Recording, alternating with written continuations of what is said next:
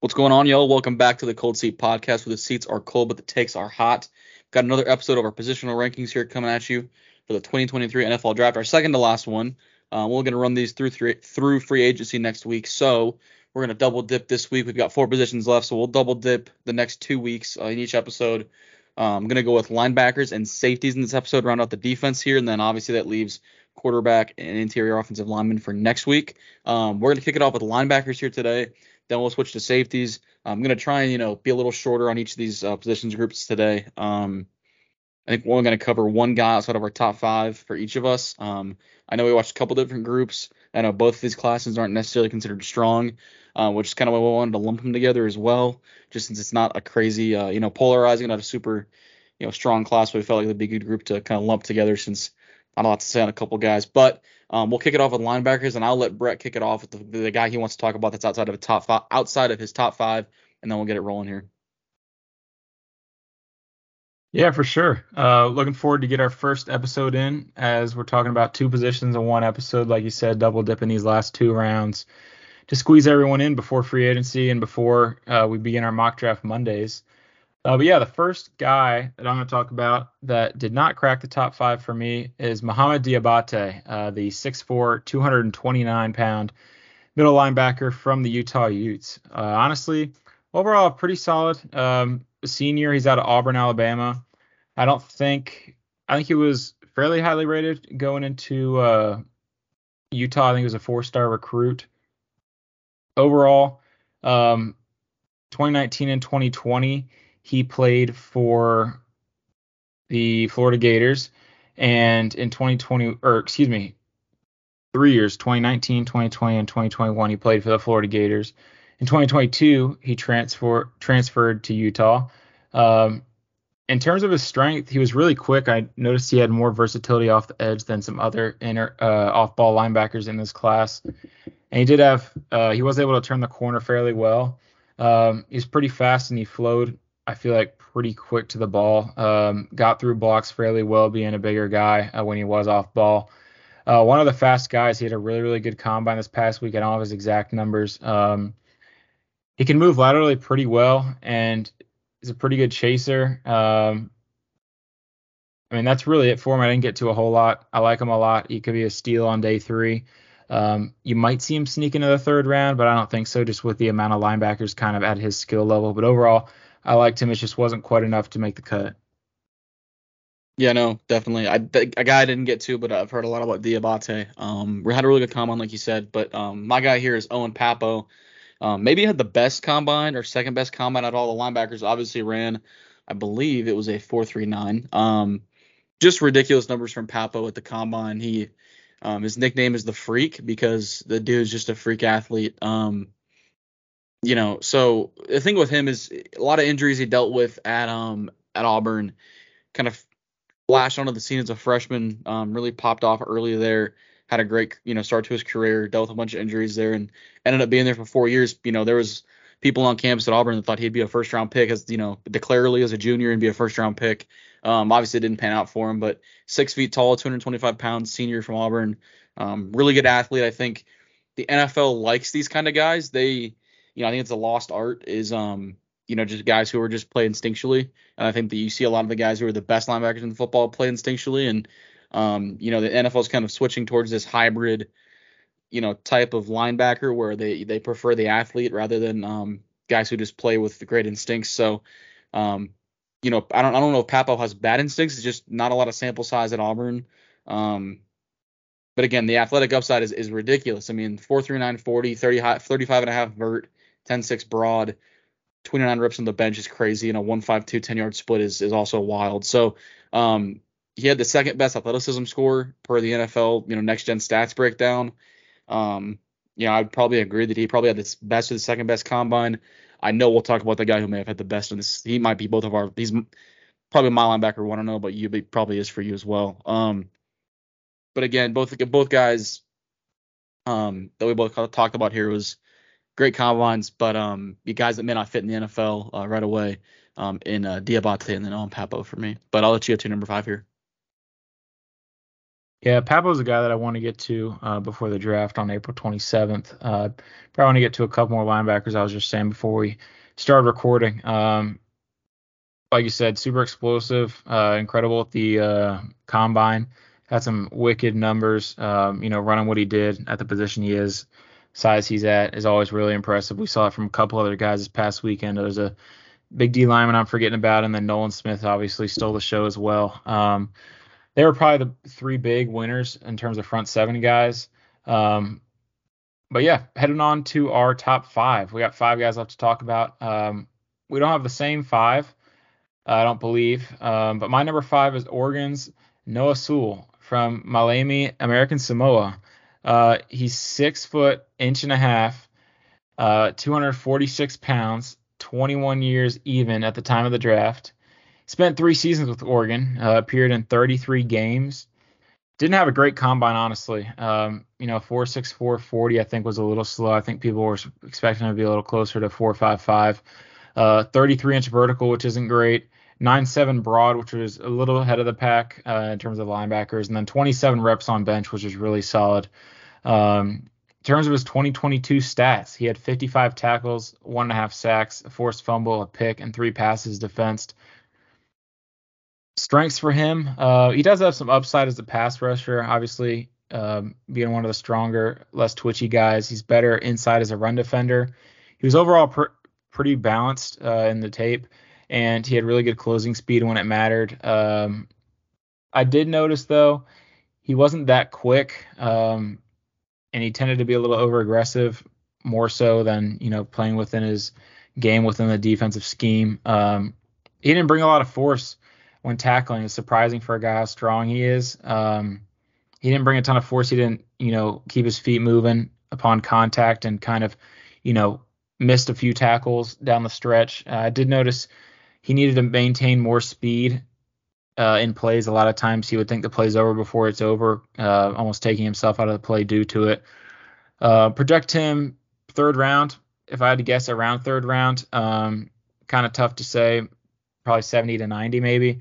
Yeah, he's top five. I obviously only got to 6 guys. Do want to get to a few more to kind of put some more, what's the word, substance to my rankings and have it mean a little more when, all right, 5 of the 6 guys I watched are going to be ranked. So I want to definitely get to some more guys, and I think my rankings will change. But yeah, overall, he was my 5th guy, the 6th I watched. It's not great, but in terms of him being a top 5 linebacker in this class, I don't know. Man, we do not feel the same about Noah Sewell. I didn't. He's not in like my list of like guys I watched, but I've seen plenty of Noah Sewell. He's a guy I wanted to put off to the end of my tape watch. I mean, I ended up watching roughly 10. Yeah, not a. I guess that excludes Noah Sewell, but I've seen plenty of Noah Sewell. And I've watched a lot of clips of him. He had a good combine actually. He came in lighter than I thought he'd be. Just don't think he has a home in the NFL right now. He's not an instinctual linebacker, I don't think. And I don't know. I don't see it for him. I love the Sewell family. His brother's awesome. And he's definitely going to profile as a pretty good athlete. I don't know if it's there for him. He struggled a lot at Oregon this year. And it does not bode well for him going to the next level. But regardless, I think he could put it together, certainly. I don't think he can't. I just think it's going to be really hard for him. But again, I'm not gonna say I necessarily have him in my top 5 here. But the guy I have at 5 here for me, Henry To'oTo'o out of Alabama via Tennessee. Where to give him was reliable. Getting the 5th linebacker for me was hard, but ultimately it put To'oTo'o here ahead of a guy like Papo or a couple of the super athletic guys below him. It's just the relative floor I think he has as a linebacker at the next level. I think he's from day one a serviceable. He's not going to be a Pro Bowler or an All Pro, but I think he's a serviceable linebacker pretty early on in his career. He's big. He's got the prototypical size. I want to say I don't have his measurables pulled up right in front of me. I usually do. I think he's like what 6'1", 6 foot. 227. That's right. Came in at 6'1", 227. So I think I listed him at 6'2", so around the same size. He was at Alabama that he came in at the combine, but again, he's just a reliable player. He never had not a lot of missed assignments or MAs. Never really just got blown up. He doesn't have the ceiling that an Owen Papo might have if he puts it together. but a guy who I think comes in immediately and has a super high floor for the most part. And the thing that really is big for me is the glowing review that Nick Saban gives him. Anytime anybody talks about, anytime he talks about Toto, I mean, it's like he was the best leader on the team, him and Will. He always had the whole group of guys ready to go. He's an incredible leader off the field. So it's just a big one for me. Um, and again, I think it's the relative floor I think he possesses at the next level. Then he can be he's not the greatest tackler ever. He's not going to run sideline to sideline with you. He's not going to drop in coverage and cover running back wheels all the way up the sideline. But he's serviceable enough in coverage against tight ends in the flats. I think he plays downhill nicely. I think he wraps up and tackle. I don't think he misses a lot of tackles. I think he sheds well enough. I think he stacks and sheds well enough. Like I think he's of this kind of, again, it's not a great class, but of this next tier of guys, that it was a clear top 4 for me, and they kind of go in tiers at that point too. But of this finding the 5, this is the best actual linebacker of the group, which I'm going to get back to a bunch later. Is actually playing linebacker right. It's hard to do in the NFL, and that's a big thing that I take into my account. Which is why I've got Toto here at 5. Yeah, I like it a lot. Toto is another guy I think's top 4 as well. Like you said, it's kind of a tier of top 4 guys, and I think a tier of top 3 as well. But my number 4 guy is Henry Toto. Try to get to what you didn't. He's from Sacramento, California, like you said, 6'1", 227. A little bit older. He'll be 22 in 4 months, time of the draft. He spent 2019 and 2020 at Tennessee, and then spent 2021 and 2022 at Alabama. He had a better 2021 season than 2022, which is not something you ever like to see. But nonetheless, the drop-off wasn't too big. Combine stats, he ran a 4.62 40, 32-inch vertical, and a 9.8 broad. So really not terrible from him, other than, the vertical was a little low. 2022 stats, he had 94 tackles and 2.5 sacks. I don't believe he had any passes defensed or, fumbles or picks. In terms of his strengths, he had overall pretty good feel and coverage. He was pretty instinctive and shifty with good change of direction. He was a really good leader of the defense, like you mentioned. His closing speed was good. He wasn't the best tackler or a hitter. A little bit smaller compared to the other guys. Didn't always take the best angles in pursuit, and didn't offer tons of pass rusher compared to the other guys. Like you said, more of a true linebacker. Project him 60 to 80. He's probably a second rounder. Linebackers tend to go earlier than you think after round 1. Teams kind of jump on him similar to running backs.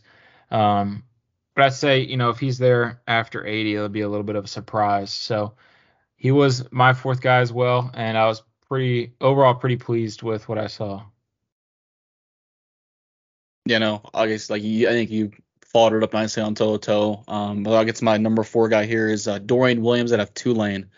The word I gave Dorian was sneaky.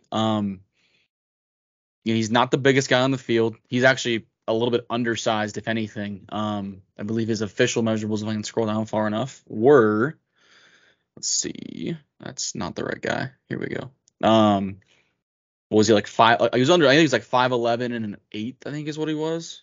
Let's see. I had him in here and I just lost him. Here we go. Never mind. He was 6'1", 228. I'm thinking of somebody else. Still, he's undersized. Not undersized, but he looks a little small on the field. I don't know if he's not necessarily super small. He just looks a little smaller on the field. Maybe it's those Tulane knees. I don't know. But he doesn't look like this freakish athlete that he is, and he's a great athlete. He had an awesome combine. 4.49 speed is when he ran on tape at the combine. He definitely shows up on tape though. I mean, I think he plays really fast downhill. He's a great delayed blitzer. I noticed that especially in the USC game, they wanted to contain Caleb, and he did a great job contain blitzing, kind of knowing when to do the delayed blitz on the quarterback. But he took on guards pretty well, and he was physical at the point of attack for the most part. But it could have been a little bit better against pullers in the run game. But again, for the most part, he's pretty explosive at the point of attack. Plays with a lot of passion and a lot of fire in his game, which I love to see out of the linebacker position. He runs really, really well in coverage, though. I mean, that's the calling card in his game, and that's what he takes pride in, I believe. And then once it was Connor Rogers, he talked about on the NFL Stock Exchange podcast that he got to interview Dorian Williams at the combine, and he asked him about his, like, what he takes pride in his game, and he said it was his coverage, and I mean it shows up on tape. So the guy's awesome in coverage. I think he he wants the challenge of going covering running backs. I mean, at the Senior Bowl, he covered a wheel route like it was nobody's business. It looked like a safety out there, covering the running back wheel. So I think he's going to be a useful asset for a team. He's really, he does things that are really hard. He makes them look easy. He needs some coaching up in the run game overall. I think from an instinct standpoint, I think he's, it's hard to play running back to play linebacker in the NFL with the advanced run schemes in the NFL. So it's a lot more difficult than in college. But again, with the coaching up, this guy could be a really good linebacker for somebody. High floor. I'm not gonna say low ceiling, or not gonna say low ceiling. He's got a high floor as a coverage guy, especially. I mean, at a minimum, he's a great sub linebacker for you. At a maximum, he's a really good overall linebacker. Again, it's going to take some work to get there, but I'm a big fan of Dorian Williams' game. Ultimately, it was a clear like tier 1 of linebackers, and then tier 2 was just Williams, and then the rest. But I'm a big Dorian Williams fan. I like it. Did not get to him. Wanted to, unfortunately, did not. Haven't seen any of Tulane defense this year, other than obviously the Cotton Bowl. Watched a little bit of that, but nothing outside of that. But I guess if you want to get into your third guy, since I've kind of gone first on each guy, we got 3 guys left. It is the same 3 guys. It's just going to be what order are they in? Yeah, I'll go in here. This is gonna be the hottest take I've had so far in these rankings, dude. I've got Trenton Simpson at 3.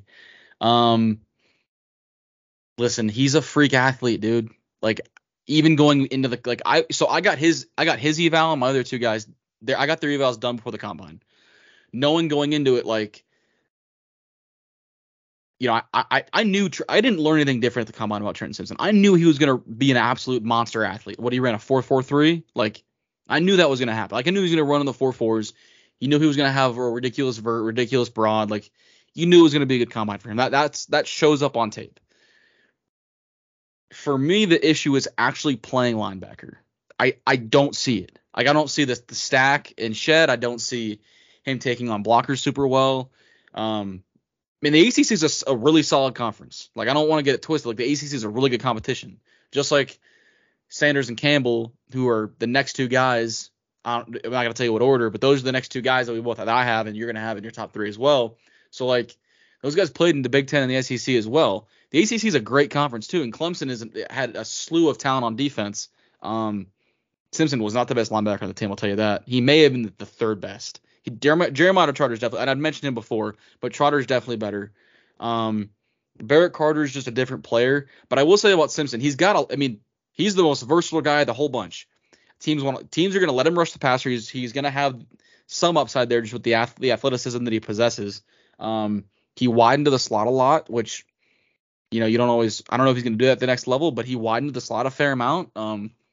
Josh Downs did make him look a little silly on a rep in the conference championship game, but again, Josh Downs is a really good season NFL slot receiver. He's going to be drafted, so, but he's competitive, no doubt. I mean, the guy, his dad, I believe, is a U.S. Army Ranger, was a U.S. Army Ranger, and served, I want to say, multiple tours overseas. So the kid is straight as an arrow. He's super disciplined, and that shows up in his game 100%. But again, it's the instinct that I have a question about, and I don't know if he has a home at the next level. He's a tweener. For some teams, a tweener is a hybrid, and they love that.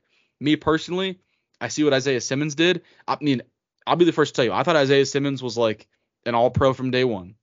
I wanted the Chargers to take him at 6 if they didn't take a quarterback. He was the guy I wanted if they didn't take Herbert. If they were going to not take a quarterback at 6, I wanted Simmons all the way. And I don't think I'm alone in that. A lot of people like the guy. But the problem is that we've seen with these Clemson tweeners or hybrid linebackers is that they don't have a home right away. They're not actual linebackers, and they're not safeties. They're not slot defenders. You know what I mean? So whoever drafts Trenton Simpson has to have a plan for him from day one. They have to have a very specialized, like, this is what you are doing. But again, the size, I mean, 6'2" and 3/8 and 235 is phenomenal. It's great size. No one's debating the athlete that he is or the ceiling that he has. I don't know what I don't know how low the floor is because I don't know how good of a linebacker he actually is. It's hard to tell. So yeah, I that's the only reason I have him at LB3. He's definitely has the highest ceiling of the group. I'll tell you that right now. Because what the elite athlete that he is and what he can do, I just don't know if he's an actual, like, there has to be a team that has a specific role and, like I said, a vision and a role for him in mind. He cannot go be Isaiah Simmons. That can't happen to him his rookie year. He's got to go to a team with a plan. It's just like the Ravens had a plan for Kyle Hamilton. They took him and they go, we have a plan for this kid. He's gonna play in the slot, and he was such a good slot defender. They've got to have a plan for Simpson whoever drafts him. So, like a team that would have taken Kyle Hamilton, you're a deep safety. He'd have been bad this year. He would not have been good. I'll tell you that right now. He's not a true center fielder deep safety. That's not his game. He's physical. He's big. He's strong. Play him in the slot. He was great. Play him as a nickel. He's awesome. Trenton Simpson's not. He's not a Shaq Leonard. He's not a Bobby Wagner linebacker. He's going to have to play in this hybrid role that is carved out for him. And do I think there's a team that's out there? Absolutely. He's going to be the first linebacker taken, 100%. I'll bet on that. But I just, from a ranking standpoint, I don't know how he can play like actual linebacker in the NFL, which is what concerns me. Kind of a rant, but this is a hot take. This is hot. So I wanted to give some clarification, some good reasoning behind why I've got him at 3. Oh, yeah, it is hot, like you mentioned, but I agree with what you're saying mostly. He's a guy that you look at and you kind of think of Jamal Adams, but a little different build, obviously. I think Jamal Adams obviously was more safety, and I think Trent can play more linebacker, but Isaiah Simmons obviously is another guy who is kind of on that other end of the spectrum where, athletic freak, had an incredible combine, probably one of the best we've seen in the last, 5 years or so. And it's just this got to be in a right defense. There's very few teams that could take him and exploit what he offers. And I think I just don't know if he's going to go to that team. I would have to look at more at the other defenses across the league to, really pin some names. But I do like him. I like him a lot. He is my top 3, like we said, but he's not number 3. And it pains me to rank these guys because I do think they all offer such different stuff, and they're so different. You're 100% right. They're so different. They're all really good sized, and they all have different strengths, and it's just tough to rank them because I think they could all really be good. And honestly, the guy I have at 3, I think is going to be the best day 1, and that's Iowa's Jack Campbell. He's from Cedar Falls, Iowa. He's 6'4", 249. 22 years and 8 months. I absolutely love this guy. He's probably my favorite linebacker, but I kind of bias my rankings as to what would look best on the Ravens to complement what the Ravens already have and like replace the Ravens' worst guy at that position. And Jack Campbell's my favorite for the Ravens, but this is not what the rankings are. It's not who would fit the Ravens best. It's who probably has the most upside. And while it is probably it's probably not Jack. Jack probably has the least upside of the top 3, but I just think he's going to be the best day 1. He spent 4 years with the Hawkeyes. He didn't have a bad combine. Honestly, he played had a pretty good week. 4.65 40, which was fine, middle of the pack. 37.5-inch vertical, which was really really good. 10'8" broad. Being 6'4", you get a little advantage on the broad jump. 125 tackles. He had a sack, a forced fumble, a fumble recovery, 2 interceptions, and a pass defense. So really strong season from him. I guess a lot of these guys, a 4th-year guy, it's kind of, if you don't perform here, you're kind of not going to be, at least a first 3-round pick as a 5th-year guy if he came back. So it's pretty much a do or die year for him. He's physical. He has a really big frame, like I said, 6'4", 250. He's an old school linebacker. He's a lot more old school than I think really a lot of these other guys in the class. He's probably the best true linebacker. He does offer a little bit of pass rush, but rarely. Kind of just in the loaded fronts. Blitz packages. Really solid tackler. He had good closing speed, not the best. And he can overall move well for his size. You see with the 37.5-inch vertical, 4.65 40 being 250 pounds. I did notice he was slower to the ball sometimes, on some perimeter plays, a little slower getting to the edge. He wasn't great in coverage, not, a little bit tight compared to what you would want to see from a modern day linebacker. That is in part to him being more of an old school linebacker, and he wasn't the best at beating blocks.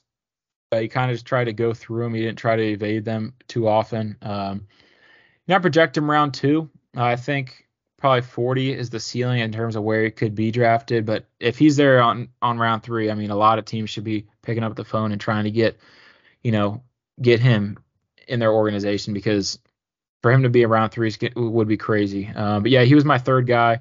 I really, really like him. Iowa always produces solid, NFL talent, and it was just tough for me to put him at three. But I just, in terms of ranking guys, factoring everything into it, he was just the third guy in line.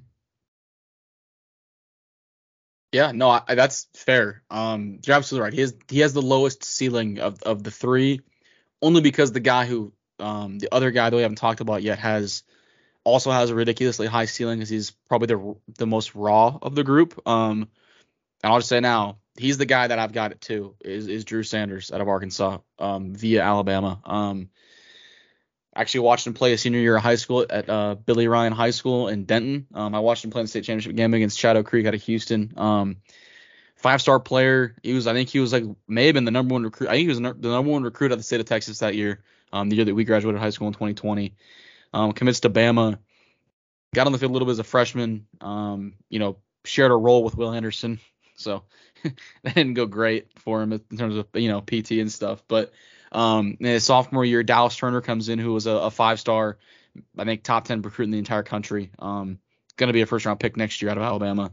Plays the same role, and just in terms of getting getting enough reps was tough for Drew, because Will really took a huge jump in his game in the offseason from freshman to sophomore year. Went from being one of the best freshmen in the country to one of being maybe the best player in the country his sophomore year.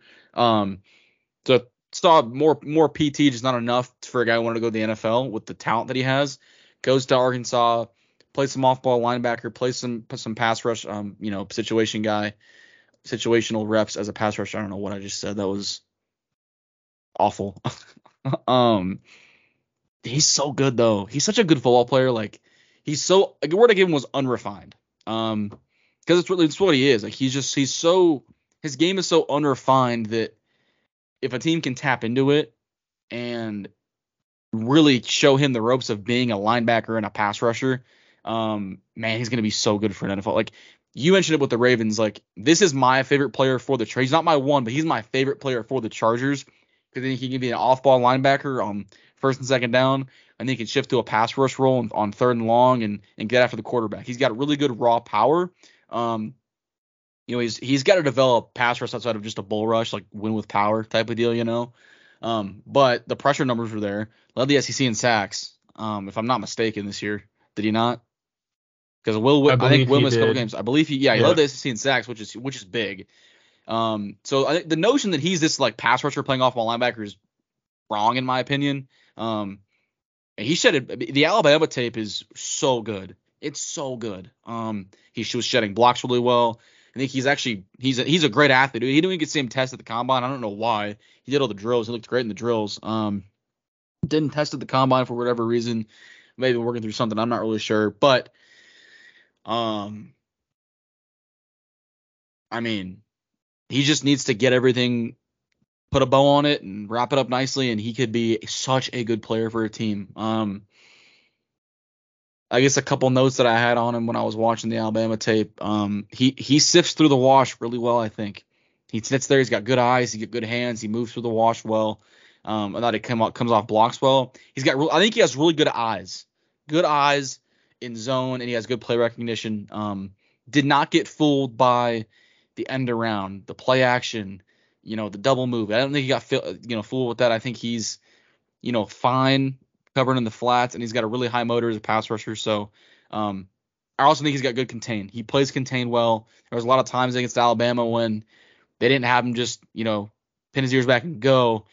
He'd pin the ears back halfway. Like, he'd get into a rep, and if he didn't, like, immediately win the rep right off rip and, like, have a free line at Bryce, it was all right. Contain Bryce. Don't let him escape the pocket. And I think he did a really good job of that. He also did good on, like, late contained blitzes. So it's just really good tape against Bama. It's flashes of what he can be at the next level. Again, if a team can rein him in, get him coached up, he really can. I mean, he could be the best player of the bunch, honestly. From like an actual linebacker perspective, he's really big. Alabama had him listed at, I want to say, 6'4", 235. I don't know. He Yeah. would have been at the combine, probably like what, a half inch shorter and give or take 5 pounds each way, 10 pounds each way. But again, he's going to test well at his pro day. He said he's a really good athlete, really good football player, and he's my favorite linebacker of the bunch. Yeah, he was actually 6'4", 235 at the combine as well. So pretty Oh, I guess he steady weighed there in, for didn't he? him. I didn't even look. In my brain, I was like, he didn't test. I'm not gonna look, but I guess he did weigh in Right. probably. Yeah. Right. He didn't test, but he did have all the measurements, hand, arm length, stuff like that. So we've covered everybody. You still have your number one guy. I still have my top two. Um, but yeah, like we've been saying, these top three guys really, it's tough to order them. They all offer such different things, like I said. And honestly, depending on where they go, I guarantee you each team that takes these top three guys, assuming it's three different teams, can kind of comfortably say that was our linebacker one because, let's say Simpson goes to a team that already has kind of a Jack Campbell type guy, and you go, okay, Simpson's my linebacker one for that team. So it's kind of iffy and it's kind of tough to do these universal rankings about guys, especially linebackers, Yeah. just because it's, linebackers are one of the more positions more so where it's like, okay, how does the scheme work with them in comparison to like, all right, running back, like you have this guy doing this, like there's not many different, obviously, you have like a couple different kinds of running backs, but nowhere near to the, kind of how versatile linebackers can be and how many different types of linebackers there are in today's game. So I do Yeah. think No, all three of them can offer that's a different great point. things. Yeah. Well, I don't want to let this slip my mind because I will forget to say this, but I think you shed a really good light on how this is going to work for NFL teams. Like our board, like we're not giving a board of like, oh, like this is what NFL teams board should be. Like this is what our board is. For the NFL, boards are going to be different. Like I think you illustrated it perfectly. Like the Chargers need a Jack Campbell or a Drew Sanders, a guy who's a good off-ball linebacker that can just play linebacker.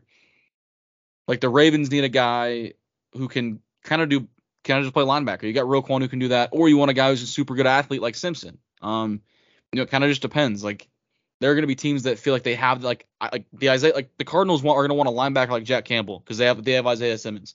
There'll be other teams that have the Seahawks have Jordan Brooks who's he's a linebacker. They're going to want a Trenton Simpson type because I think that's a great point to point out. I try to pull two off the head.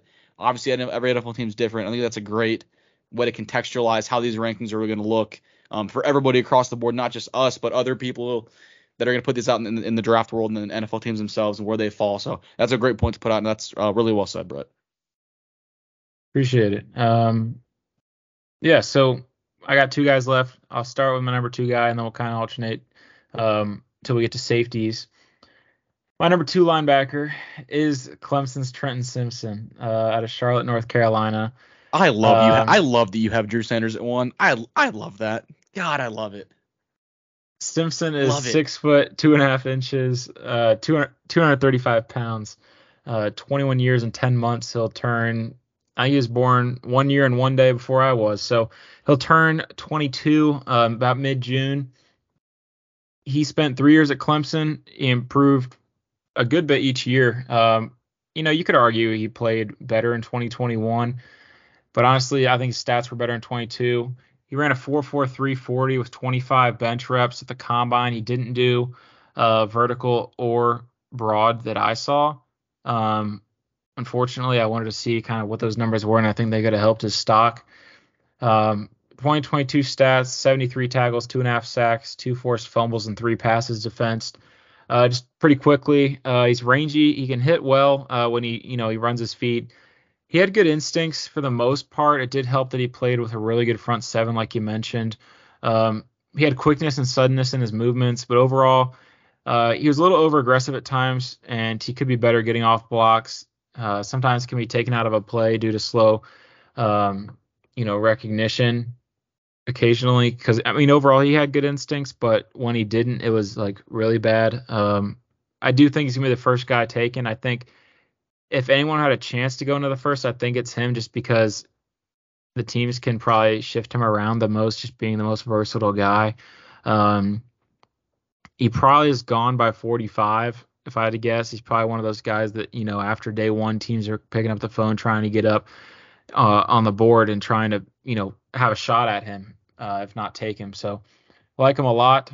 Number two, my number one guy, that is Arkansas's Drew Sanders out of Denton, Texas. Like you said, 6'4", 235, very young, 21 years and 4 months at the time of the draft, which is a big deal for me, especially linebackers that are always, you know, arguably the most physical position on the field. Um, he spent 2020 and 2021 at Bama, like you said, transferred to Arkansas for his junior year this past season. Played really, really well. He didn't perform at the combine, didn't have any numbers there in terms of, 40, vertical, broad jump, bench reps. But for the season, he had 103 tackles, 9.5 sacks, 3 forced fumbles, fumble recovery, a pick, and 5 passes defense. So super versatile. Pretty high upside overall, off ball and rushing experience and fit wherever you want him. I think he's better as a rusher, and pretty solid change of direction, which I think benefited him as a rusher. Going against slower guys in offensive tackles mainly. In terms of weaknesses, he wasn't the best in pursuit for how quick he was, and I didn't think he had elite traits. He could be better against the run, and when you do put him at the edge, he's a little bit undersized at 235. You rarely see guys probably under 250 at the edge. I just think overall it's going to come down to who takes him and how far in advance have they thought about the plan for him in their defense, because he's a guy that you really want. I think every team would be happy to have him on their team, but at the same time, if you misuse him, that could be a really bad pick. And he could perform like a fourth rounder if you don't have a good spot for him. But he was my number one guy because I think he has the best blend of upside and production. 3 seasons in the SEC. He's young. He's pretty good sized. He's really good sized as a off ball, solid size as an edge rusher. He was a counter and a power kind of buster. He kind of was too quick for the Polars. He recognized the plays pretty quickly. He should be gone by 50 if I had to guess. Likely by 45. But it's just tough to say right now, round two. I mean, so many different things could happen, so many different ways, the draft order could shake out. But yeah, those are my top five. I'll let you get to your number one. But yeah, I really liked these guys, especially the top three, even Toto. And it's tough to rank them, honestly. I just think, like I said, Sanders had the best blend of upside and production. Yeah, no, I'll touch on him one more time just because he's my favorite guy in the class. I guess for Chargers specifically, I'd love for him to get him. I think getting him in a room with Khalil Mack, Joey Bosa would be awesome. Khalil Mack's not getting cut or traded, by the way. Let's just dispel that now. It's just not happening. I know we've talked about that plenty, but I'll just put that on the pod now. Not happening. But just the prospects of getting him in a room with 2 veteran pass rushers is awesome. I think they need to get another veteran linebacker in there maybe. Not necessarily a Van Noy if they can afford to bring him back with as tight as the cap's going to be, but a vet minimum guy. They had Thomas Davis a while back, not him. I think he's retired now, but a guy like that guy who's been around the game a long time, maybe not his prime anymore, but a guy who can give you some solid first down, second down reps maybe. Special teams guy, but against a locker room, kind of a vet. But I love Drew Sanders, and frankly, the only reason I wanted to put him at 1, but the combine that Jack Campbell had, elite combine from him in every facet of the meaning. I mean, the shuttle and the 3-cone were crazy. The 10-yard split was ridiculous at a 1.59 for a linebacker. The 4.65 40 was plenty good. 35.5 vert, 10.8 broad is super explosive. And then he came in at 6'4" and 5/8 and 249. He knew he was going to be big. That didn't really shock me, but it was the explosiveness and the agility numbers that shocked me. On tape, you almost like against Ohio State, it was like, man, like sometimes he's getting beat because it isn't like he's a good enough athlete, but he's fine. I just think that sometimes, playing Ohio State's hard, man. One of the best offenses in the country. It's hard for a guy that's trying to call the defense and Um, do a lot of different stuff. As good as the Iowa team was, that Ohio State front was really good, and Paris Johnson is I almost said Paris Campbell. Paris Johnson is such an elite athlete at left tackle that it's just hard to beat that guy sometimes. So I think it was two elite athletes going up against each other in the run game a lot of the time with Campbell and Johnson seeing each other in that game. But the reason I've got Campbell at 1 is because he's got like you said, he's got the highest floor. Like from day one, I mean, he's a starting linebacker on almost every team. Like the Ravens are a team he's probably not starting on right away because they have Queen and Roquan. Like probably not like San Fran with Greenlaw and obviously Fred Warner. But like if I'd have to really think about it for a minute, he's a starting linebacker on probably 28 of 32 teams, if not more, right? So like that's the thing for me is he plays right now he plays the linebacker position far and away the best of anybody in the class. He's the best pure inside linebacker. The stacks and sheds are really good. He tackles really well. I think he covers well. He's got really great. He's the most instinctual guy in the class. I think Drew Sanders has good instincts. I think Jack Campbell has great instincts for a college linebacker, and that's ultimately what separated it for me right now. Now, if Drew Sanders goes to his pro day and puts up comparable numbers, the ceiling is going to boost him ahead of Campbell. I'm just going to say that now. Like candidly, these are like we have stuff to announce, like ranking changes to announce on the next Cold Seat episode for both of us.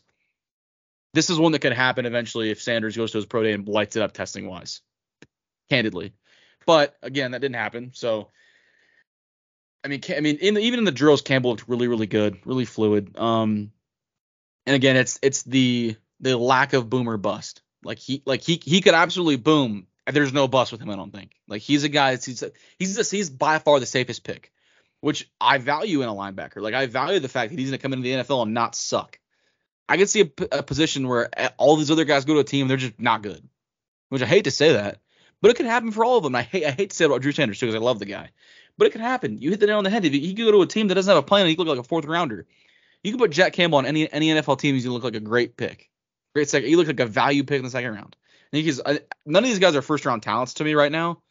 And like you said, Simpson's gonna be the first one taken, but Campbell's got the highest floor and the best chance from day one to look like he was well worth a second round pick. So, again, but I also see the concerns. I do, but again, at the end of the day, to me, it's just the soundness and word I gave him was sound. He's just such a sound linebacker, and he plays the game so well with such integrity of the position, such discipline that you couldn't put anybody over him right now. But again, should the athletic numbers look really, really good for Drew Sanders, rankings could change. But yeah, no, that runs up the linebackers for us. Safeties won't be as deep of a conversation. I'll say that right now. Candidly, I watched a lot of the linebackers, did not watch a lot of the safeties. I don't think for me, I didn't want to spend much time watching safeties because the Chargers are not going to take one. Just with the busy life that we both have, it's going to happen sometimes. But nonetheless, I do think, there's one safety that I love. He's not anything else. He's a safety. But other than that, it was hard to kind of discern what this class was to me. But yeah, we'll get it going here. I'll let you get your sixth guy who did not make your top 5. Actually, you can cap out linebackers if you want to. Anything you want to add to the end of the conversation, then we'll get safeties going here. Yeah, about linebackers, I think we pretty much covered it, honestly. The top 3 guys, I think they're in a tier of their own. It's tough to separate between the 3 of them because so many teams use their linebackers in such different ways, and they all offer such different things. So that's really it. It'll be fun to see, where they end up in the fits. So that would definitely be one that I'm looking out for more so in other positions in terms of, position player team fits. But that pretty much caps off our linebacker rankings here for the 2023 NFL Draft. Going to get to now our safeties that we have. Safeties is always a tough position as well because there's so many different ways you can use them, similar to linebackers. I did get to 6 guys for the safeties as well. And the one guy that I left out was Florida State's Jamie Robinson out of Cordell, Georgia. I did like him. He's 5'11", 191. That'll be 22 years and 3 months at the time of the draft. He spent 2 years at South Carolina, played pretty well, part of a fairly solid secondary there, and then he spent 2 years at Florida State as well. So 4 really productive seasons. You look at his stats. At the combine, he had a 4.59 40, 33.5-inch vertical, which is pretty low. 9'8" broad, 23 bench reps, which was, definitely in the upper half. I think he was sixth or something across all safeties. In terms of his 2022 stats, he had 99 tackles, a sack, a fumble recovery, a pick, and 5 passes defensed. He did have a good bit of strengths. He obviously experienced, physical, has a ton of production, high motor, explosive, closing speed, downhill, all things you like to see in a modern day safety. Not a true center fielder. He was played close to the line of scrimmage, more so in the box for Florida State. He did, tend to be hesitant occasionally. I think, obviously when you're playing in a box, you don't have as much time to think and react as you do, maybe as a center fielder. A little bit undersized at 5'11", 191. Not terribly. Ideally, you like to have safeties around 6'1", probably. Another guy that tended to be a little over aggressive, when he did commit with, quick reaction. And his vision wasn't great. That's probably why he wasn't a center fielder. Just didn't have great overall vision, I didn't think, from what I saw. I mean, that's something you can improve on. That's something that can be coached in terms of, what are your cues and in what order. Overall, I think he was solid. I think if I watched a few more guys, maybe he'd stay at 6, maybe not. But I think he'll be a day 2 pick for sure. Safety is another position you see go pretty frequently on day 2. But I think he'll be gone by 80 or so. I mean, I doubt he'll last to the end of the 3rd round. For sure a day 2 pick. Yeah, Robinson's another guy that was out of my top 5. He hit the nail on the head. Just safety class is not good. I'll just say that right now. I'm not a fan of it at all. But like you said on Robinson, he's versatile. I like the way he tackled. The ball production wasn't great, and like you mentioned, he just never really was a free safety. And especially at that size, you'd think, oh, he's a free safety, but he's not. Like, he didn't have the range to do that. So coverage just wasn't great as a whole. I think he plays like a safety who should be 2-3 inches taller and 30 pounds heavier. And he's just not. Like, he plays like a box safety. He's just not. So, or he's not built like one, but it's what he plays like. So he's built like a rangy safety. He just isn't. So it's just hard to you kind of peg what he will be in the NFL. But again, talented, really talented player. That's got a lot to learn still. I think a guy who's got plenty of room to grow in the NFL, and there's a team that likes him enough that feels like, man, we can grow him to what we want him to be. Awesome, there will be a team for him. So, but again, he's out of my top 5 kind of for those reasons, same that you said. But I'll get to my number 5 here, or you want to hit your number 5 first? Well, I'll turn it like this. Or you want to go? Up to you. Plan on the pod. Okay, I'll go here. Safety class is weird, dude. This is it threw me for a loop. The 4 and 5 were hard for me. I've flip-flopped, like today, I flip-flopped back and forth between these two guys. But at 5, I have Jordan Battle from Alabama. The word I gave him was complete because I think he does a lot of things well. I just don't like he's a master of none type of guy, but he's good at a lot of things. He's like a jack of all trades, I feel like. I think he's best as a box safety. Like, no doubt in my mind, he's best as a box safety. He's 6'1", 209. Ran a 4.55 at the combine, which is pretty solid. Just bringing these numbers up for some context on speed and a relative athleticism. He overall had a good combine. I think he's an explosive player. He started for 4 years at Alabama, which is big. I mean, being a 4-year starter at that program is hard. I mean, it's really hard. Probably the last 4 years, probably the hardest place to start for 4 straight years is Alabama. They're the guy that Nick Saban glows about. So when Nick Saban lights up talking about guys, that's a good thing. I mean, off the field, Jordan Battle's been great there. Again, touted as a leader, which, again, you look at the guys we talked about already in Will Anderson and Toto. Like, when you get touted as a leader by Nick Saban, it means a lot. And it means a lot to NFL teams too. So, I just feel like Battle does a lot well. I don't think he's like this elite coverage guy or this elite tackler or this elite like run stuffer or whatever. I think he's a good player in a lot of aspects. I don't think there's like necessarily one massively glaring part of his game, which is something that I like. Like, there's no, like, when I turn the tape on, it's like, man, he's really bad at this. Like, that doesn't like, it didn't, not a thing for me. It's more just about like his, I don't know. The reason I have him at 5 is I don't know if the ceiling is as high or rather like the importance of role is going to be as high as the guys I have above him, and the impact he could have at the next level is going to be as high.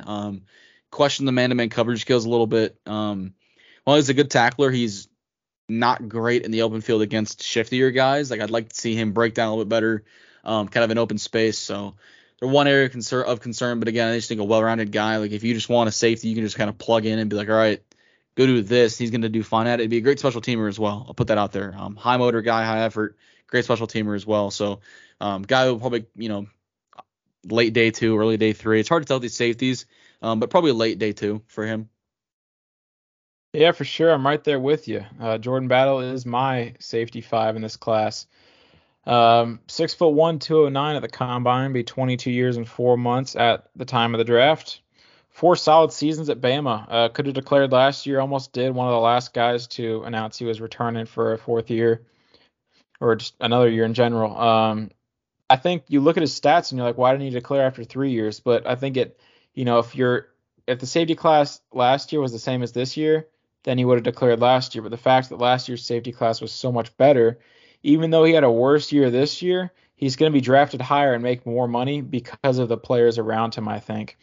I think in 2021, honestly, he had better stats, if I'm not mistaken. Combine 4.55, 40, 34-inch vertical, 17 bench. All pretty average numbers for safety. Nothing too special there. 2022 stats, he had 61 tackles, a pick, and 2 passes defense. So not bad, obviously. Not many tackles to go around when you're playing on the Bama defense. I noticed he was pretty physical, good awareness. He had a good enough speed, play speed. He was in solid and covered in 2021, and I noticed he had a really solid IQ, quick to pick up on things, quick to recognize. He was a good communicator in the back end. In terms of weaknesses, like you said, he wasn't the best in man. Obviously, they didn't play him every snap, depending on what packages they were running. He wasn't the best or most consistent tackler either, and I noticed he needed to take a little bit better angles. That was probably just in part of, obviously, the SEC is kind of another level of football, so you look at that, and most of the time you see SEC guys are more pro ready just because of the experience that they underwent at the college level. Better angles. It'd be nice if he was a little bit more athletic, but honestly, with his experience, I think it makes up for it, with his instincts and overall just what he's seen on the football field. Should be gone by 70, is what I have it. Just rounded to 10. 64 obviously is the end of the second round. So probably a second round pick. Definitely I like this guy a lot. I always admire guys that go back to school and try to, prove themselves for one more year, and a year where they very easily could have gone to pro and made more money. Now with NIL, I don't know if he was making more money this year, or if he turned pro last year as a 4th round pick or whatever. So coming back to Bama paid off for him. I think he's going to make some money this year, or with his rookie contract. And yeah, he's my safety 5 as well. Alternating back through my 4th guy. I got obviously 4 left. Tough to rank 2 and 3, but 4 I think was pretty easy just based off the 6 guys I watched, and that was Notre Dame's Brandon Joseph out of College Station, Texas. A&M's backyard. Maybe he didn't go to A&M because of a guy I'll talk about in a minute. He's 6 foot 202. He's pretty old. He'll be 3 months from turning 23 at the time of the draft. He spent 3 seasons at Northwestern. Then when Kyle Hamilton declared, a pretty big void in the back end of the Notre Dame defense, and so he transferred to Notre Dame for the 2022 season, and they really thought he was going to fill, Kyle Hamilton's role, and he didn't quite live up to it. 4.62 40 at the combine, 30.5-inch vertical, which is pretty poor. 9'10" broad, which was a little bit ahead of the pack, and 17 bench reps was about, a little bit ahead of average. In terms of 2022 stats, he had 30 tackles, a forced fumble, a pick. He did return for a touchdown, and a pass swatted. Overall, he was solid. It wasn't like he was terrible. It's just he wasn't nearly what people thought he would be. I think, whether people placed too high expectations on him, whatever it may be, I think he was good. He was a good tackler. He had solid ball skills, and he turned his head well, soft hands, and he was pretty strong. kind of the things that cost him the most in his busted plays were he wasn't the fastest, he wasn't the best getting off blocks, and his pursuit angles. And pursuit angles are big for safeties. Being the rangiest players on the field, you need the best pursuit angles because you're most of the time the last line of defense. If a guy's breaking off a run, you're the guy that's going to determine is it a 20-yard gain or is it a 70-yard gain for a touchdown. So it did cost him a couple times. I think he's gone by 80. I mean, he should be a day 2 pick for sure. I don't think he'd get to the back half of the 3rd round, but overall, I mean, he was good. It's just he didn't really live up to what people thought he would be. Yeah, I actually didn't watch Joseph, but I will add this. He should have declared after his junior year. I don't know why he didn't. I get the safety class was better, with obviously Hamilton, Dax Hill, Petrie, and I'm missing guys. But why he should have declared? Like Jordan Battle, I understood going back to college. I got that. Like I understood. Why did Brandon Joseph go to Notre Dame and go back? Why? There's no point to that to me. I didn't get it at all. I didn't like the decision when he announced that he was going to go back and then transfer to Notre Dame. I thought he should have just gone when he had the chance. But from what I have seen of him, obviously we've both seen plenty of clips of these guys. I didn't do a tape study on him, but I've seen plenty of clips on Brandon Joseph. I did not like the season that he had.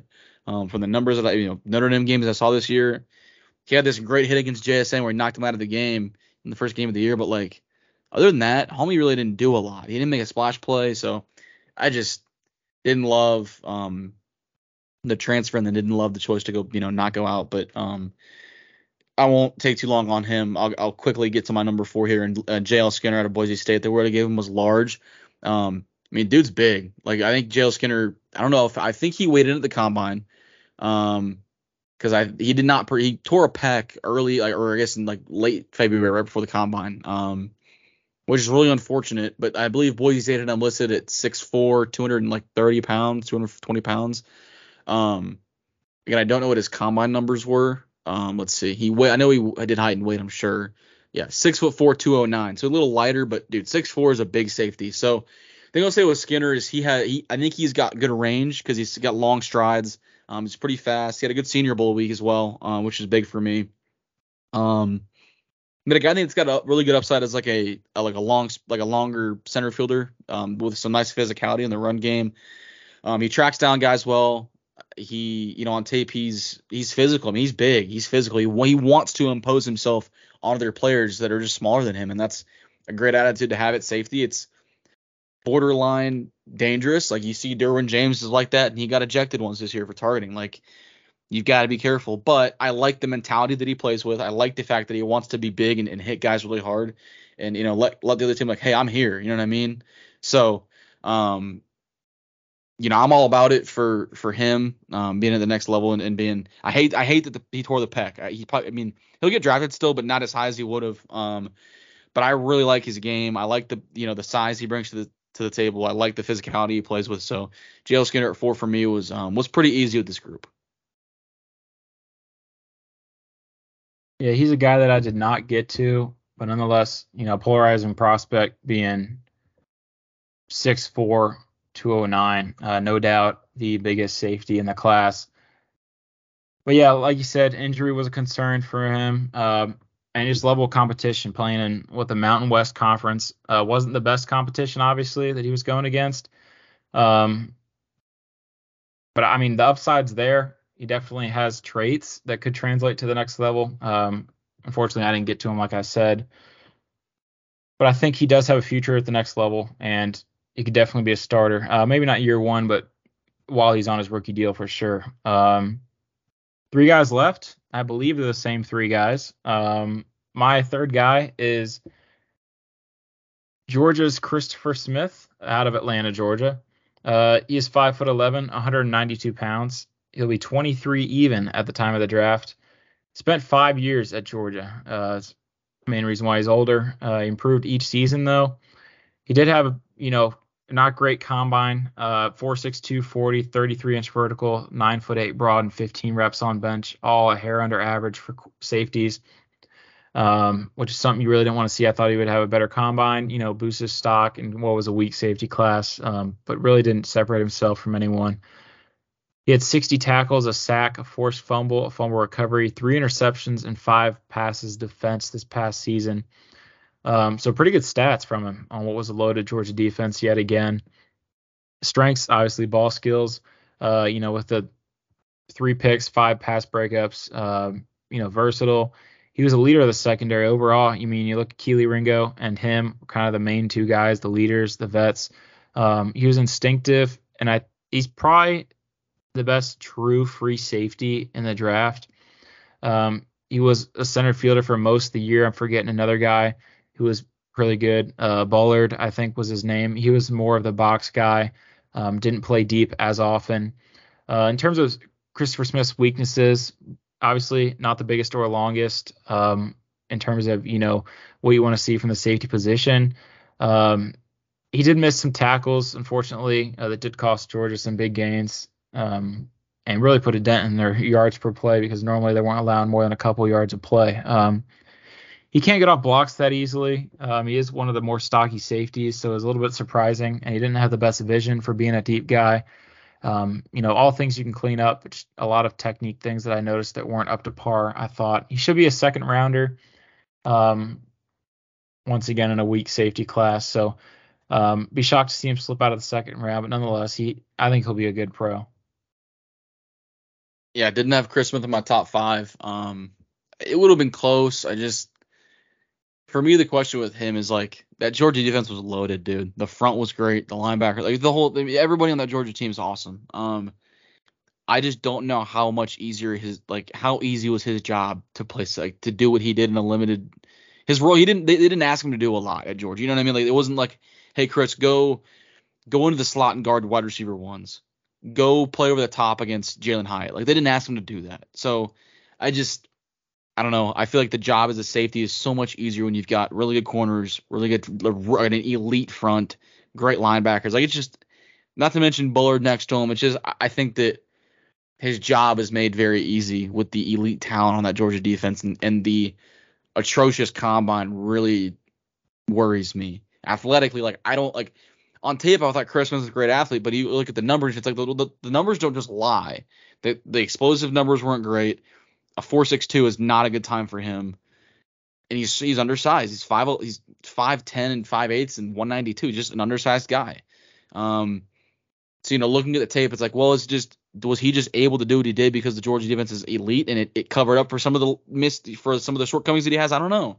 So I'd have to go back and do a really deep tape study on him to get him in my top 5, but not a guy that I loved based upon the numbers and all that stuff. But number 3, I have Sidney Brown, brother of Chase Brown, an Illinois running back. Sidney also played for Illinois. Part of an awesome, a really good secondary this year for Illinois. Obviously Witherspoon. Sidney Brown's probably the second best guy in that group, and then there's another NFL player there that I'm gonna forget his name right now, of course, since we're recording. But Sidney's really explosive, man. I mean, his combine numbers are great. Jumped a 40 and a half vert and a 10-10 broad. 4.47 speed is awesome. Undersized certainly at 5'9 and 6'8", but at 211, I think he packs a good punch. And it shows on tape again.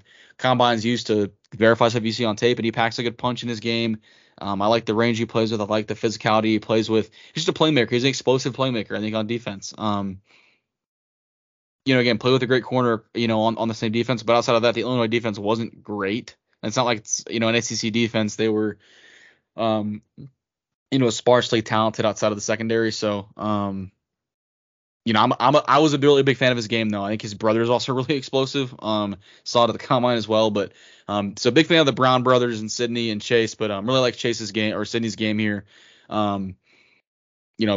It was pretty easily number 3 safety for me, just with the production that he had. What I think he can be at the NFL level. Again, he's undersized, but if you watch the tape, I only know this because I watched a lot of USC. It reminded me of Talano Hufanga when he was at USC. Just the things he did on the football field, that kind of thing. So big fan of Sidney Brown. I like what he could be for an NFL team. I'm really glad you got to him. He's a guy that I really wanted to get to. He would have been my next guy that I would have gotten to. Bummed I didn't. Hey, he might be my safety 3 if I get to him. Obviously, rankings can change with guys that we watch or change of opinion. But Sidney Brown is definitely a guy I wanted to get to. Bummed Like I said, played in a good conference, the Big Ten. Plenty of good offenses in that conference. Obviously, Ohio State leading the way, Michigan. Um, but yeah, wish I got to him. But I'll let you get to your number two, and we'll finish this out. Yeah, number two, we probably have the same two guys here. Antonio Johnson's number two for me, Texas A&M, junior. I don't know where he's from. I'll be honest with you. 6'2" even, 198. Terrible bench press, terrible jumps at the combine. I'm not gonna lie to you. 4.52 is a fine 40 though. 4.52 is fine. He's a box player for the most part to me. Slot defender. So the explosive doesn't really bother me that much. I mean, Kyle Hamilton didn't have a great combine either, but he's a great slot defender. I'm not saying they're the same player by any means, but what Johnson does, I think he's a box player, slot defender, nickel, just a nickel defender as a whole kind of deal. In the box player for sure. But I like the potential of this guy. I gave him potential because at A&M, it's like he's a 5-star player that went to A&M. Add him to the list of guys who show up to A&M as a 5-star and just underperformed just didn't meet expectations there. But again, a guy who's got a really high ceiling. I really like what he can be at the next level and what he could end up developing into. So, ultimately, I like what he flashed on tape, and I think that because of the ceiling that he possesses, that is far greater than the guys below him, puts him at number two for me is what he can be at the next level. And with the size he's got as well, I like the size. Again, the numbers don't really bother me that much as a slot defender. So I like Antonio Johnson a lot. I agree. He's my number two guy as well. He's out of East St. Louis, Illinois. 6'2", 195. I mean, that's your prototypical size. 21 and a half at the time of the draft, so on the younger side. He spent 3 seasons at A&M, 3 and done, didn't transfer anywhere. 4.52, 40, 31-inch vertical, 9'10" broad, and 8 bench reps, which was obviously on the lower end.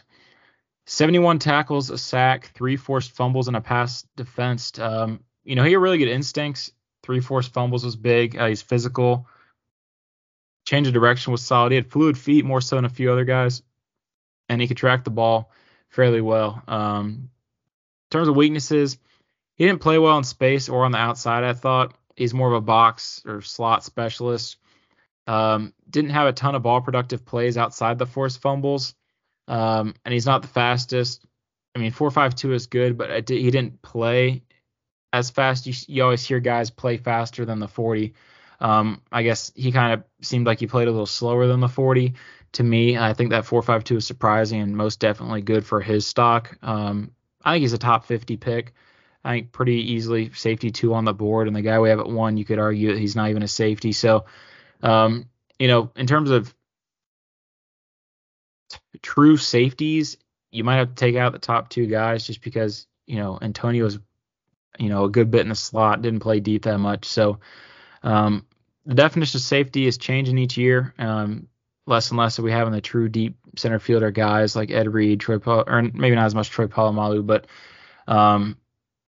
guys that just waited back, last line of defense where everyone else was up at the line. You kind of see more coverages and packages and stuff like that nowadays. And I really like Antonio Johnson a lot. Didn't really honestly hear a ton about him until about bowl season. I heard about him a little bit.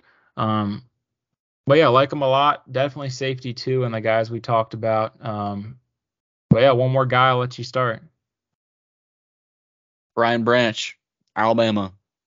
Word I gave him was money because this dude he's just so money on every single play. There's no weaknesses to his game. I don't care about the combine numbers. His RAS score wasn't great. Okay, just watch the tape.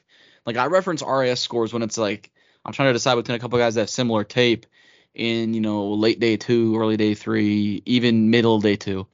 Great, the RAS score helps a lot. The RAS score doesn't matter for Brian Branch. He's a slot defender, 100%. I just want to get that out there because everyone's trying to poo-poo on Brian Branch because he had an average combine. Cry me a river. Cry me a river, build a bridge, and get over it. I don't care. It just doesn't bother me. This guy is he's my favorite player in the class. Other than Tyree. Let's take Tyree out of the equation because that's my guy. Both of us, just being a tech guy. But, like, Brian Branch is my favorite player in this class because he's so good. This is a ridiculous stat that I've been waiting to talk about on this podcast. He started for 2 years and played a lot as a freshman. Played 300 snaps as a freshman, which is a lot for a true freshman in Alabama. You just don't see it. In 1,682 defensive snaps in Brian Branch's entire career at Alabama. He missed 4 tackles. 4. The missed tackle rate was like 2.3%, which is based upon the tackles that he has. If I'll do the math right now while I talk about it because it's easy to hit on my phone. If you miss 4 tackles out of 1,682 tackle attempts, that's a times 100. It's a .2378 missed tackle. Like less than a quarter of a percent of the time on snaps he's missing tackles. Not that the ball's being run on him every snap, but like that's ridiculous. That number is so wild to me. He missed 4 tackles in his whole career. He played a lot of snaps at Alabama. It's over almost 1,700 snaps. He missed 1 tackle as a freshman, no tackles as a sophomore, 3 tackles as a junior when he's played 768 snaps. That's still under a 3.5% missed tackle rate for him. It's beside me. Missed a tackle against Texas and K-State, likely against Deuce, who made a lot of people look silly, and Bijan, who's I already said he's generational. So take those 2 away from the equation. I don't really care. Brian Branch is so good. He's a top 10 player he's such a good he's a top 10 football player in this class. He's going to be top 10 on my board. No questions asked. And probably not going to be 10. He's probably going to be like top 8. Weighted at the combine like what? He was like 5'11", something like that, and like 198 pounds, 197 pounds, was it? I don't know if I updated this for the combine, but I have him at 6 foot 190. That's what Bama had him at. I didn't update it for the combine either. I can quickly look since I've got RAS pulled up already. But he's such a good football player. I mean, there's no weaknesses to his game. Listen, don't ask him to be a rangy safety. That's not his game. He's an elite slot defender, slot corner who can he tackles incredibly. He's the best. He's the best tackler in the class across the board. He's the best tackler. I didn't put him in the corner group, but like he's gonna be a corner at the next level. He was 6 foot even 190. So 6 foot 190 is a little undersized, but that doesn't bother me. A 4.58 40 is frankly that's fine to me. 10.5 broad, 10.5 broad's explosive, and honestly, what I care about is the 1.56 split. To me, that's really important. The fact that as a slot defender, it's the quick trigger. That's a great time for him. I don't need him to jump super high at a 34.5 vert's fine. That's plenty good for him. He's just such a good football player that I don't know. I feel like I keep saying the same thing. You can't turn the tape on and go, oh, there's a weakness in his game. There just isn't.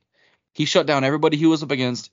He tackled everybody he was up against. He takes on blocks well for a guy who's sub 200 pounds. He takes on blocks well. When he gets around blocks well, he takes on blocks. He tackles well. The guy's just a stud, man. He's a stud. In a class without a lot of those guys, he's a blue chipper. In a class without a lot of them. In a class, I think there's a big drop off from like prospects 8, 9, and 10 to like 11, 12, 13 probably. He's really good. So big fan of his game. I love what he brings to the table as a defender.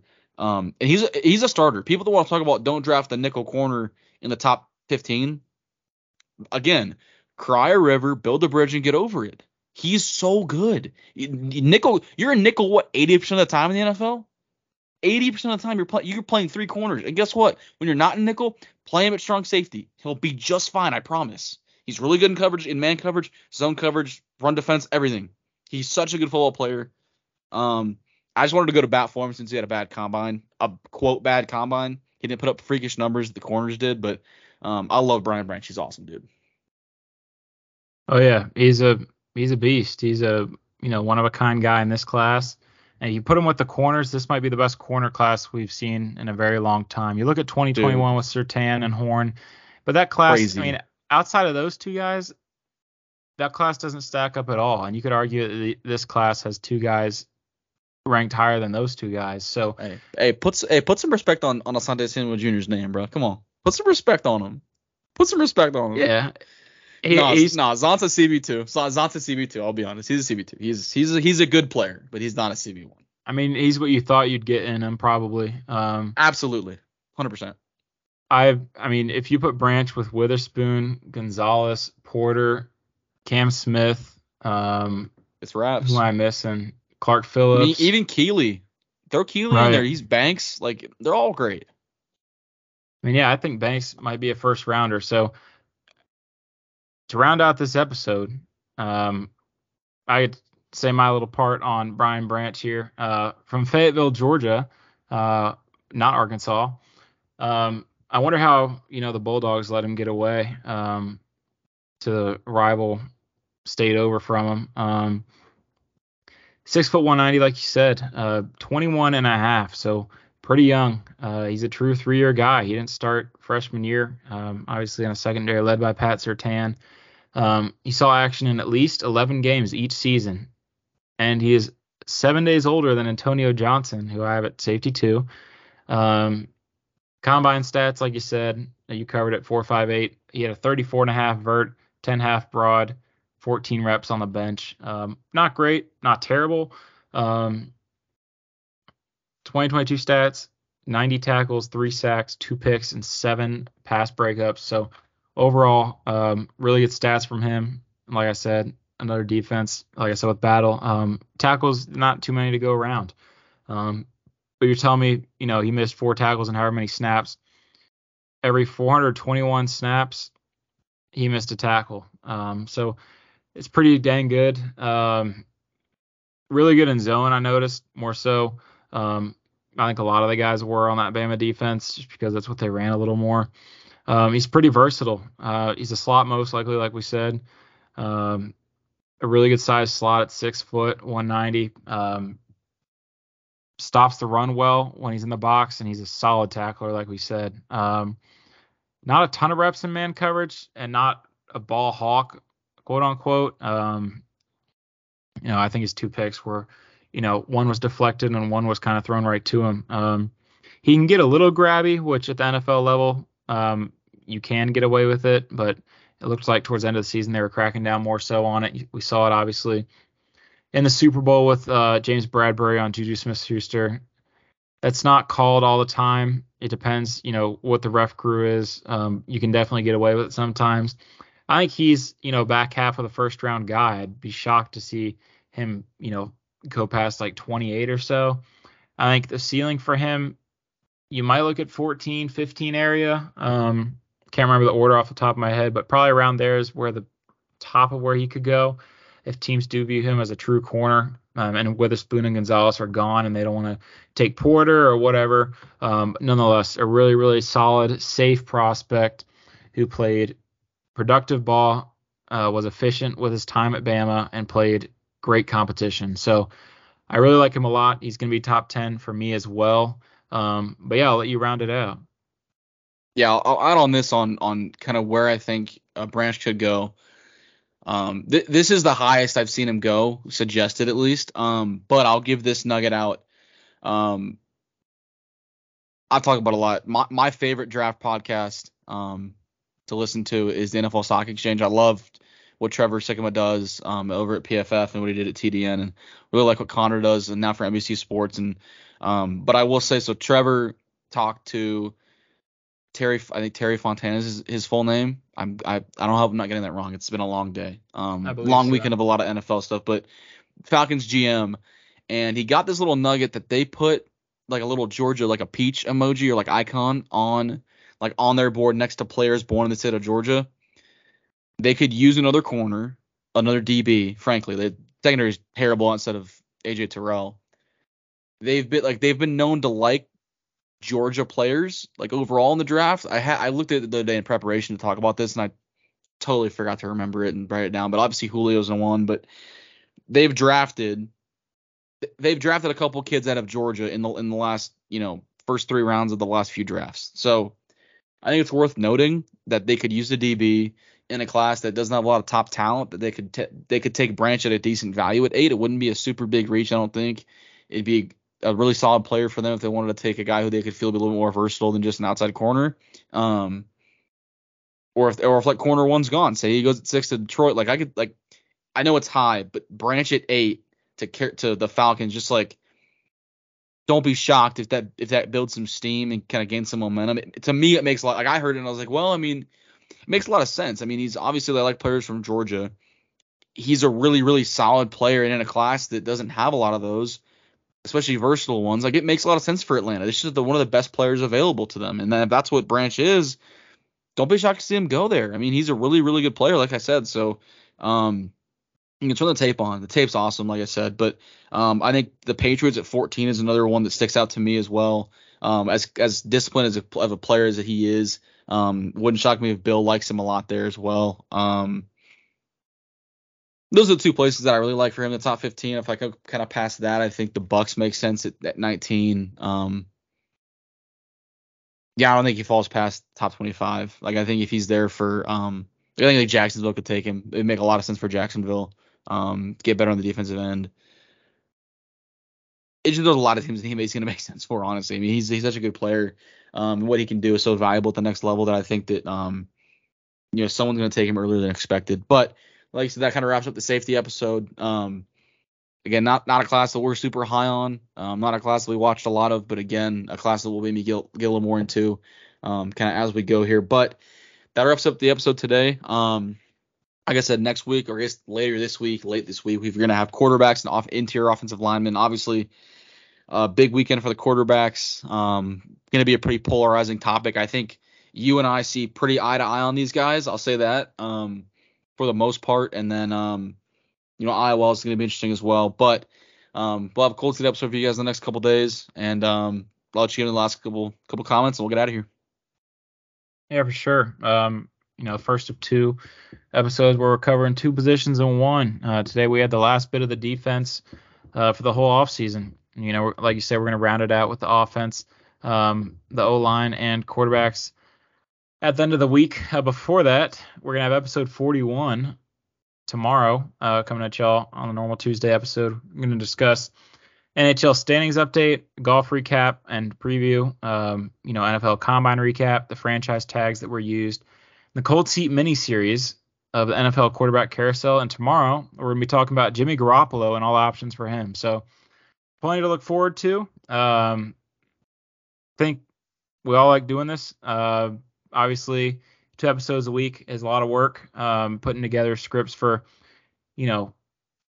obviously the normal episode, and then doing our stuff for the 2023 NFL draft positional rankings. So we do have we're going to have a final positional rankings at the end of the week. Like you said, we're going to have the normal episode next Tuesday.